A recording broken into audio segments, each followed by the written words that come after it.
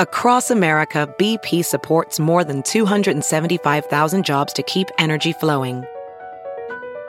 Jobs like building grid-scale solar energy in Ohio and producing gas with fewer operational emissions in Texas. It's and, not or. See what doing both means for energy nationwide at bp.com/investing in America. This is Merriam-Webster's Word of the Day podcast for September 18th.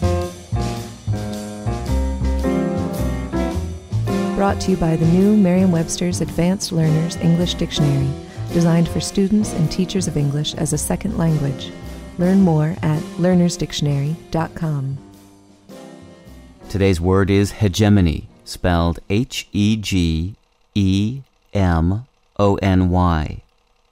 Hegemony is a noun that means dominant influence or authority over others. It can also mean the social, cultural, ideological, or economic influence exerted by a dominant group. Here's the word used in a sentence. Consumers welcomed the diversification of the software market as smaller innovators challenged the hegemony of the large companies.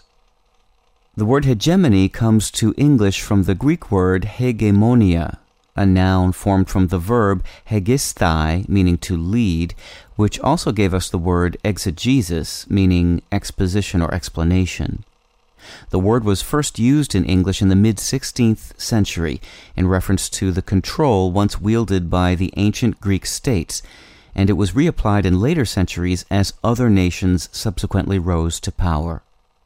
By the 20th century, it had acquired a second sense referring to the social or cultural influence wielded by a dominant member over others of its kind, such as the domination within an industry by a business conglomerate over smaller businesses. With your Word of the Day, I'm Peter Sokolowski.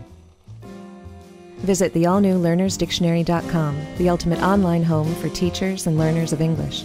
A free online dictionary, audio pronunciations, custom study lists, and interactive exercises are available now at learnersdictionary.com.